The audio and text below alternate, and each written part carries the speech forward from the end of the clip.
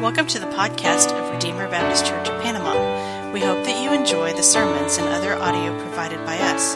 Feel free to share what you find here, and we hope that it will be beneficial to you as you seek to know and follow Christ. John chapter 18. John chapter 18.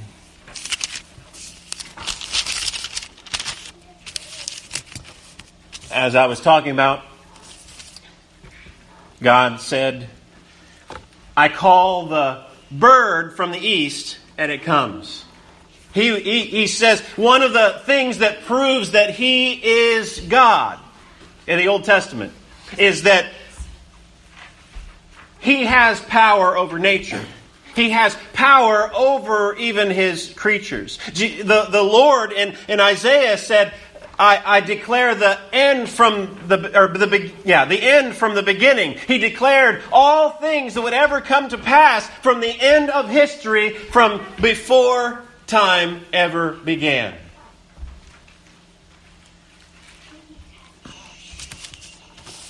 God is in control. He knows all things.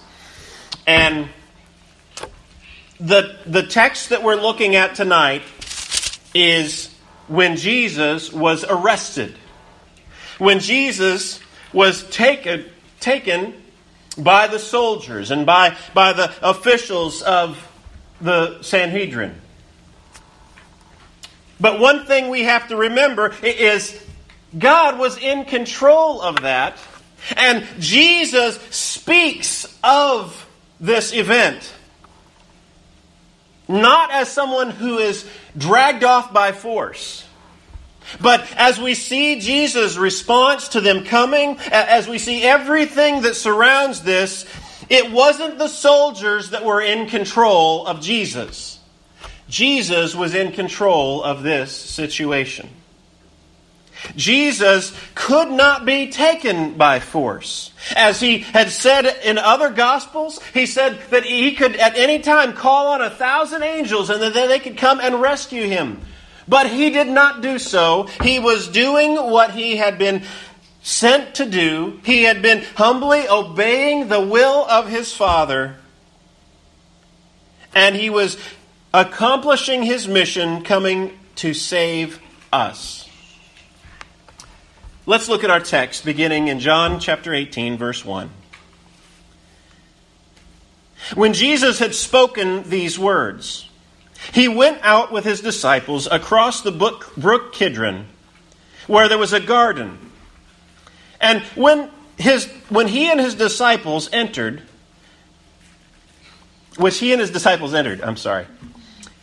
Now Judas, who betrayed Him, also knew the place, for Jesus often met there with His disciples. So Judas, having procured a band of soldiers and some officers from the chief priests and the Pharisees, went there with lanterns and torches and weapons. Then Jesus, knowing all that would happen to Him, came forward and said to them, "Whom do you seek?" They answered Him, "Jesus of Nazareth." Jesus said to them, "I am He." Judas, who betrayed Him, was standing with them. When Jesus said to them, "I am He," they drew back and fell to the ground. So He asked them again, "Whom do you seek?" And they said, "Jesus of Nazareth." Jesus answered, "I told you that I am He.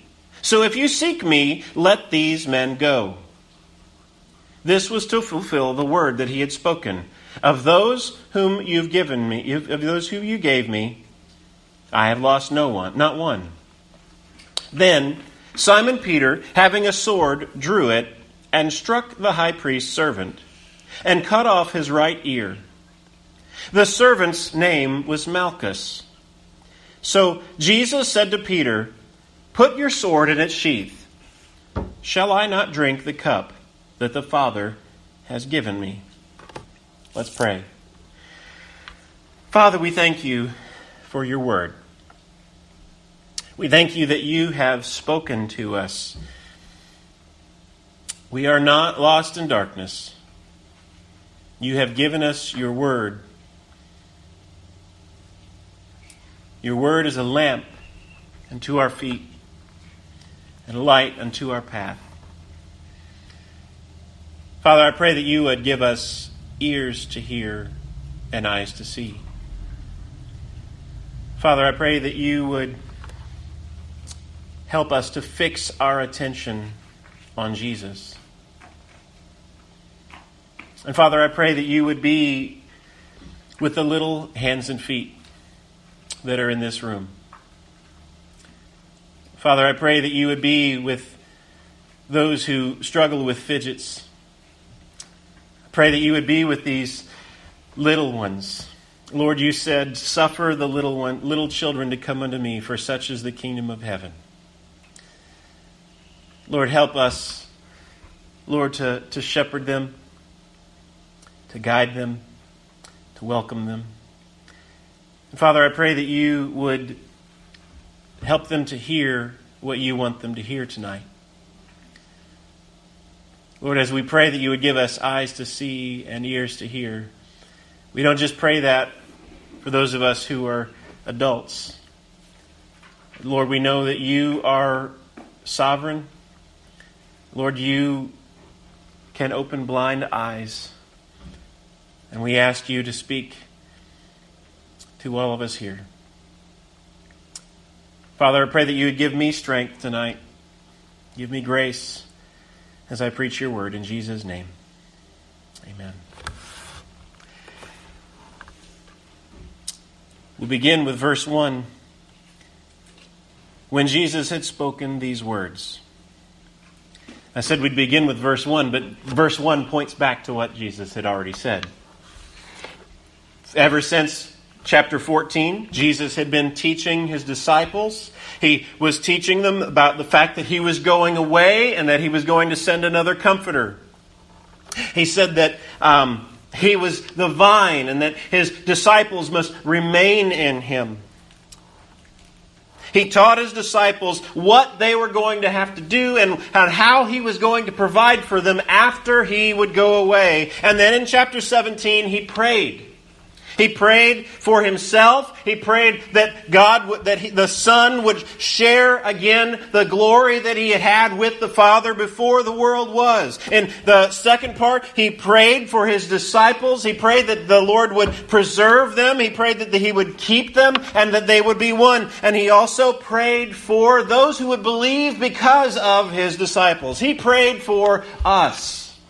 He prayed for us that we would be unified and that we would, like those disciples, be kept for him. And now, in the context of all these things, in the context of everything that Jesus taught, in the context of everything that Jesus had prayed, we read these words. When Jesus had spoken these words, this is what he did next. He went out with his disciples across the brook Kidron, where there was a garden, which he and his disciples entered. So after he had prayed, after he had said all of those things, those 4 chapters worth of content, they left the upper room, and the Kidron Valley would be a valley that would sometimes fill with water whenever it was rainy. It wasn't always filled with water, but it was a wadi. It would sometimes fill. And it was what separated the city from the Mount of Olives. And so they crossed that and they went to a garden. And it doesn't tell us here that it was the Garden of Gethsemane, but we know that's where Jesus went. That's where he was arrested. He went to the Garden of Gethsemane. We read in the other Gospels of how Jesus had prayed about, Father, if it be possible, that let this cup pass from me. And yet, nevertheless, let your will be done, is the way we know that Jesus prayed as he sweat drops of blood. Well, Jesus was there in the garden. We come to verse 2. Now Judas, who betrayed him, also knew the place, for Jesus had often met there with his disciples. Let's linger on that verse just a minute. Jesus would often go there with his disciples. How did Judas know where to find Jesus? It's telling us here. He knew where to find Jesus because Jesus was following his normal pattern. Jesus was going to the very same places where Judas would know that he frequented. If Jesus did not want to be arrested, he could have broken from his patterns. He could have done something different. He didn't have to go to the Garden of Gethsemane. He could have gone someplace else if he wanted to avoid being arrested. But he did exactly the same things that Judas knew that he would do. The same patterns. So Judas, he knew Jesus would be there at the Garden of Gethsemane, and so that's why he brought the soldiers there. Verse 3.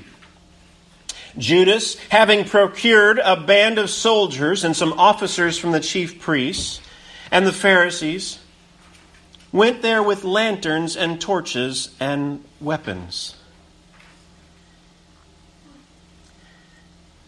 They were coming after one guy. They were coming just after this teacher. He wasn't a rabble-rouser. He was no criminal. He wasn't somebody with a violent temper, and yet they had all this band of soldiers. They had these officials from the chief priests and from the Pharisees. All these people that were coming to find Jesus. And it wasn't enough that they had all these people, but it says they came with torches and lanterns and weapons. They had the lanterns and the torches so that if the fugitive Jesus ran away or hid somewhere in the bushes, they could shine their light and they could find him. But they didn't need that on this night. And they brought weapons in case there was a resistance, in case Jesus or his disciples were to put up a fight. But they didn't need those weapons on this night.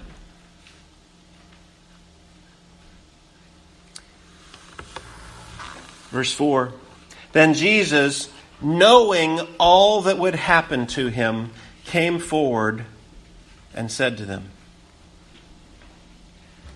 We keep hearing these details over and over again in this text, pointing to the fact that Jesus was in control even at the moment of his arrest. He went to the place where he knew that Judas would know he would be at.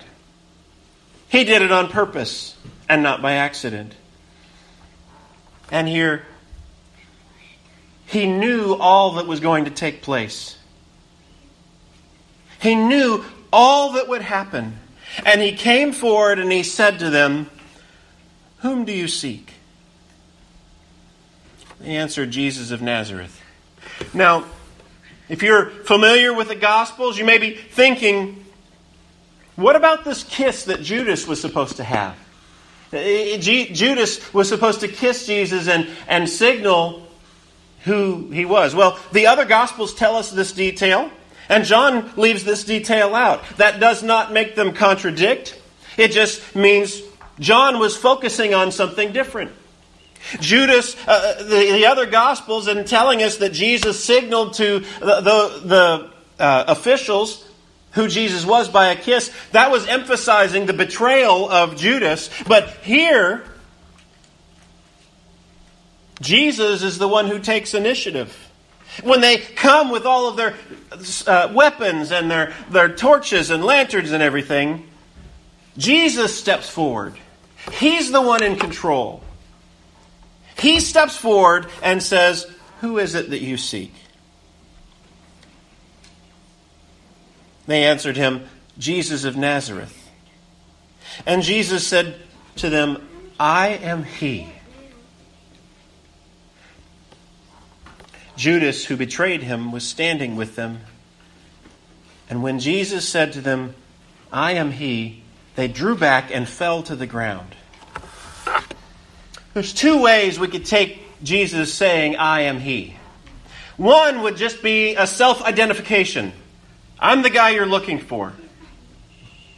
I am he.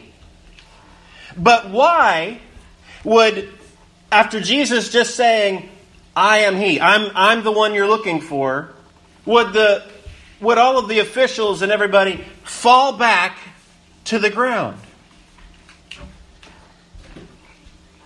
I think he was claiming something there.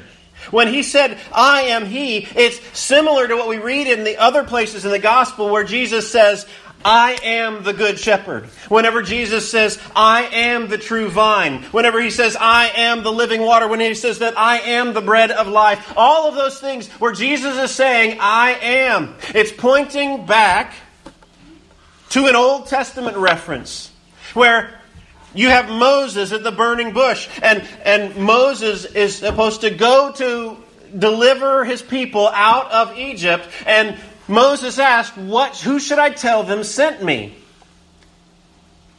And the Lord tells Moses to say, tell them I am has sent you.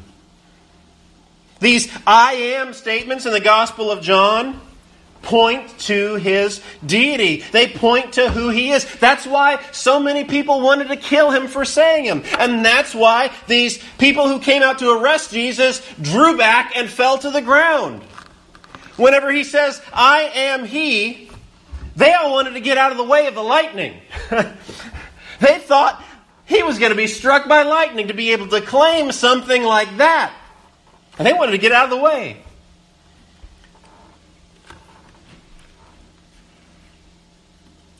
So he said to them again, whom do you seek?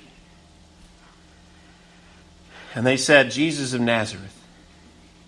Jesus answered, I told you that I am he. So if you seek me, let these men go. Who's given the orders here? The guards are coming to arrest Jesus, and Jesus, although he's the one who's being arrested, he's the one who gives the orders to the guards. He says, let these men go, just take me. Guards don't listen to the criminal. Right, Sally? Guards don't listen to the criminal. But here, they listen to Jesus. He said, let these men go. I'm the one you want. Again, also pointing to the fact he was in control. He didn't run. He didn't hide. When they came to find him in the place that he would normally be, he went willingly. And then we read, he did this for a reason. He told them to let the disciples go for a reason. It was to fulfill what he had already prayed in the last chapter. Remember, he prayed, of those whom you have given me, I have not lost one. Now, there is a spiritual dimension to this and also a temporal dimension to this. He, of course, meant, as he was praying, that he would not lose any of his disciples as far as their eternal destination. He would not lose any of them except Judas, who had betrayed him. But here, he's also talking about a kind of a physical dimension. When the officials came to arrest him, none of his disciples would be hurt. They would come and they would strike the shepherd alone. And while the sheep would be scattered, they would be safe. The shepherd was laying down his life for his sheep. Then, we see in verse 10, Simon Peter. He's always brash. He's always standing, he was the one who confessed first that Jesus was the Christ. And he was the one who Jesus told, thou art Peter, and upon this rock I will build my church. But yet Peter was also the one who Jesus told you're going to deny me 3 times before a rooster crows. And Peter says, even if all fall away, I won't deny you. And yet, we're going to see next week that he did. Or I think next week maybe. Depends. Caleb may preach if he's ready.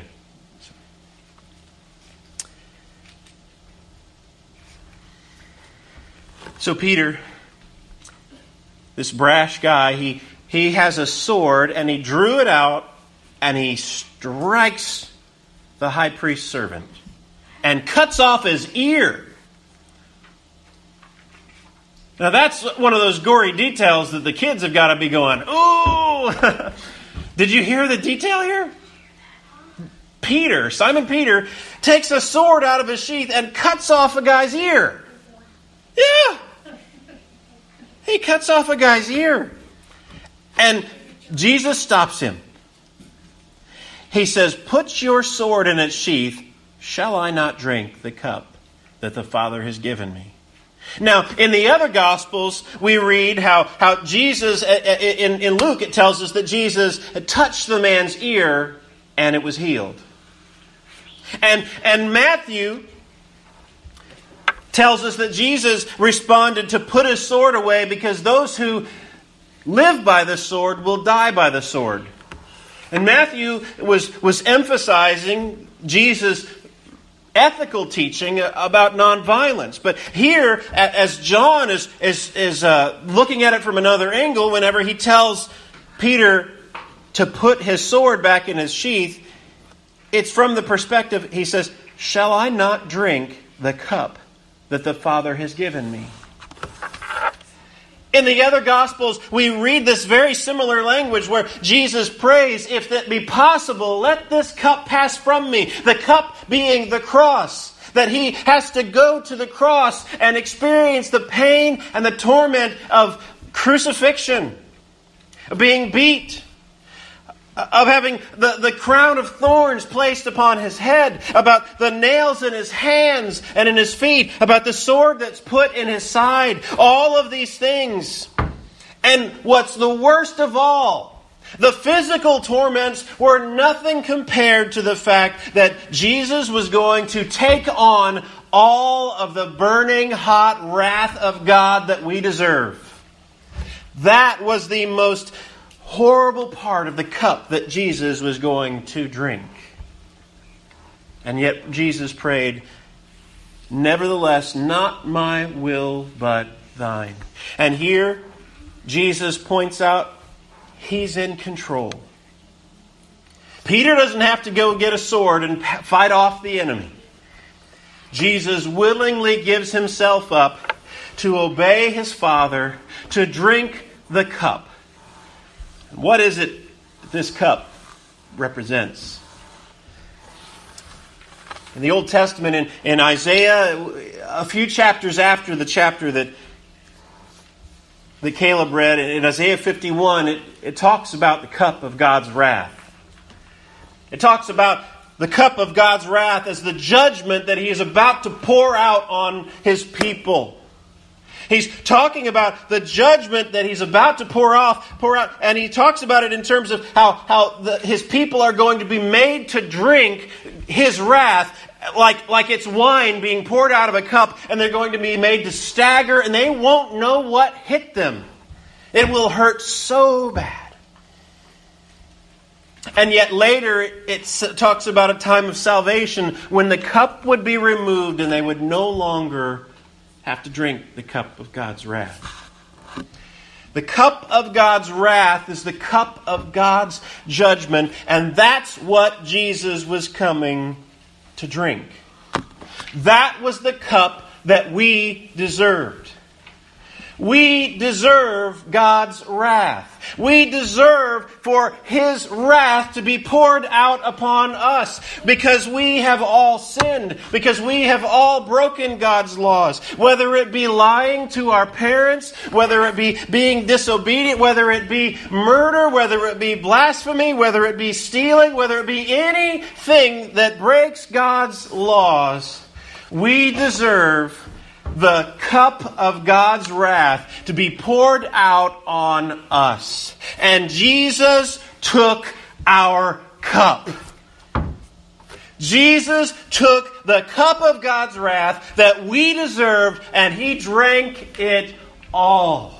He drank it all down to the dregs. Every last little crumb of grape that may have been that gotten through the filters. He drank it all, both the bitter and the sweet. He drank all of the wrath of God for us. He drank our cup.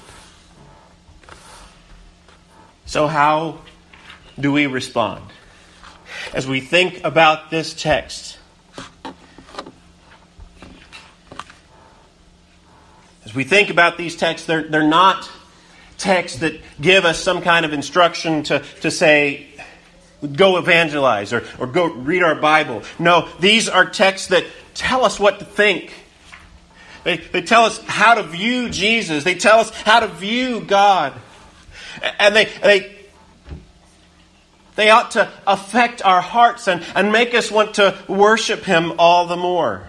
The things that we see in this, Jesus was in control of all of what was going on. He was in control. He could have at any time stopped it. And yet, He was right where He always was, so they could come and arrest Him. He knew all that was going to happen, and He offered Himself up willingly, and He told Simon Peter, put the sword away. I'm doing what I came for. I'm coming to drink the cup of wrath. So as we think about this text, we think of Jesus as the one who is in control. When He says, I am He, He is identifying Himself with the one who in Isaiah 46 said, I'm the one who calls the bird from the east, and he comes. He says, I'm the one who knows the end from the beginning. It's continuing on the same theme that we saw whenever Jesus prayed, glorify me with the glory that I had with you before the world was. This text should make us see Jesus in all of His greatness, in all of His glory. He was in control. And also, it should fill us with gratitude and thankfulness that what we deserved, the cup of God's wrath that we deserved, Jesus paid it all. Jesus drank the cup down, every last drop, and we don't have to.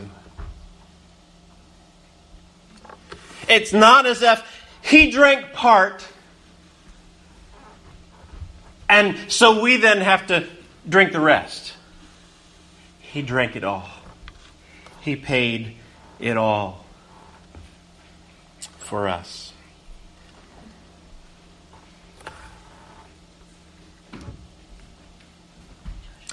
It's thinking about a text like this that ought to make us sing the words, Hallelujah, what a Savior.